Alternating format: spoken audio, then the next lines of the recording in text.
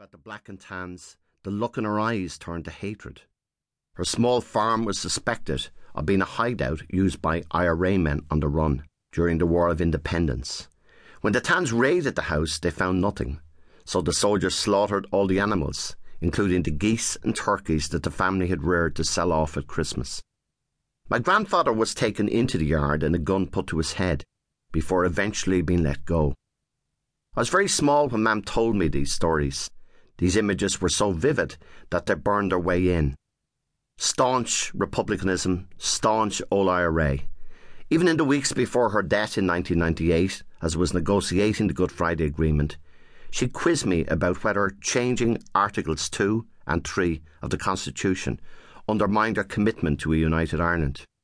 "Are you sure that is what Mr. De Valera would have wanted, Bertie?" she demanded to know. Although my father was also from Cork, he had met my mother right here in Drumcondra.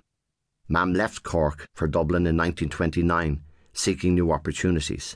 The move to Dublin was not easy, and Mam often talked of how homesick she felt each time she boarded the Cork train for Dublin. Although she ended up living in Drumcondra for almost 70 years, Mam never lost her accent or pride in her roots. Nobody was surprised when she fell in love with a good Cork man, whom she met in 1932 in the parish of St. Columba's Church, Iona. In 1937, Julia and Cornelius Ahern married in the Pro-Cathedral and moved into Church Avenue, where they lived happily together all their married life until my father's death in 1990. Con was born in 1904. My father's people were definitely that bit better off than my mother's. The Aherns were farmers from Ballingarry, in the parish of Ballyfeard near Kinsale. It's good agricultural land compared to other parts of the west of the county, so while they were not wealthy people, the family was self-sufficient. I used to visit Cork as a child and got to know the place like a second home. I spent many happy summers of my childhood there, staying with my aunt and uncle, May and Ted Lyons. The sun always seemed to be shining, and my accent got more Cork as each day went by. Like my father before me, I played underage hurling and football for Tracton GAA Club, and even managed to win a medal. They were idyllic times, and reinforced the sense of my roots that already developed growing up in the Little Cork and Church Avenue. I say idyllic, but there was one thing that marred those happy summer days. My father never returned to Cork with me. Memories of the Civil War cast a shadow over the lives of so many families in Ireland. Mine was no different. Growing up, my dad naturally spoke about the principles of republicanism, and sometimes even told me a bit about what it had been like in Cork.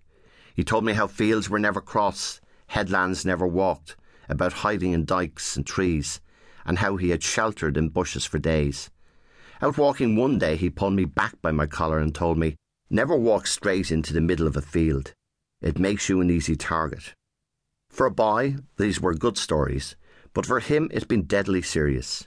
He was too young to have fought actively in the early years of the War of Independence, but he would tell me about how the local IRA would get him to run dispatches, taking messages between men in the field.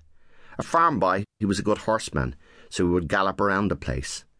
By the time the Civil War broke out in 1922, he'd become a volunteer on the anti-treaty side, fighting with the Cork 1st and 3rd Brigades. A lot went on in Cork during the Civil War that's controversial to this day, but as hard as I tried, I could never get him to talk about his own role in the conflict. Obviously, he was closely associated with the flying columns. Perhaps he was even a member.